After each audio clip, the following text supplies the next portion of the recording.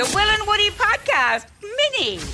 Pick a card, pick a card, pick a card, pick a card, pick a card, pick a card, pick a card, pick a card. Don't leave your thoughts in a heap. Pick a card and take a leap. So Whoa. what? That opener is so niche but so great. Is that a pick apart? Yeah, it is. That's unbelievable. Yeah. And for 75% of Australia, they don't get that. Yeah, but for the 25% that do, it's all worth it. They're bloody loving it, aren't they? And the bit's good too. So basically, I mean, this is lazy from us.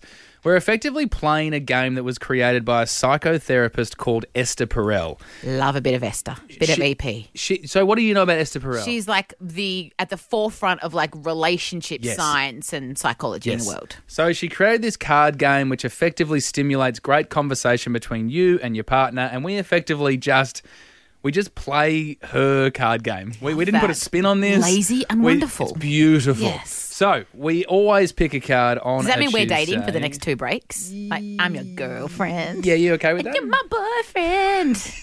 I want to break up with you already. Well, I wanted to break up with you before this even started, and I was just waiting for the right time. So, Okay, so let's pick the card for today. And today, the card is the last time you felt like an imposter. So, by the way, I'm sweaty already. oh wow, this has really hit something with you. You are actually taking your jacket off. So, by the way, you can join the conversation at any time. 131065 is our number. Just the last time you felt like an imposter. You've had an emotional response to that. Why?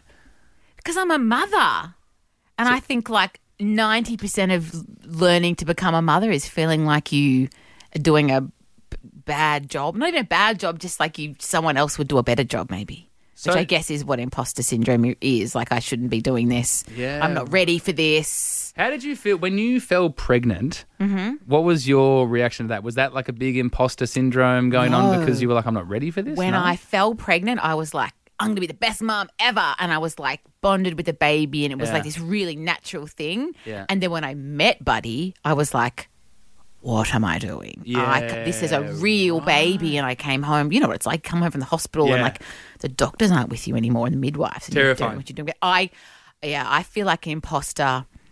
Yeah, a lot, because you just want to do a great job. Do you think you're a good mum now? I know innately I'm a great mum in my own special way. Yeah, sure. That was where the change had to happen. I'm not like other mums. I'm not like other mums. I'm like regular mums. I'm a cool mum. Yeah.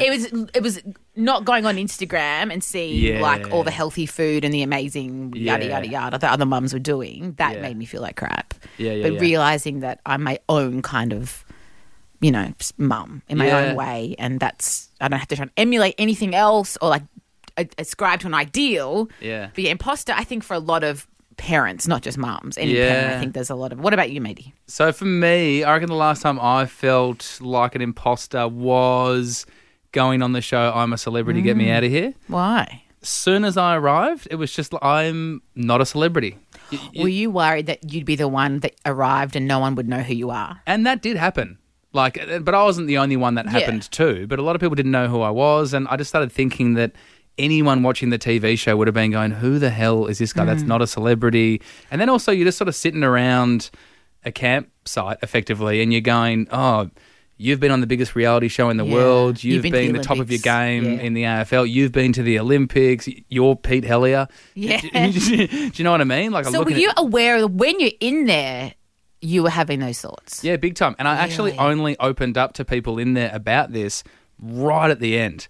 And then funnily enough, they looked at me and they were like, we felt like imposters next to you because you're this big radio host. And that for me was totally mind-blowing. Isn't that weird? Yeah. And it's so true that, like most things in life, all of that self-talk that you have in your head about crazy stuff like that feels very real and normal to you the minute you tell somebody. Same with being a mum. The minute I tell one of my friends I feel like XYZ, inevitably someone's going to say, I feel exactly the same way. Yes, and you have the problem. It's really... Hear more of the boys on the Full Show podcast, all on the iHeartRadio app or wherever you get your podcasts.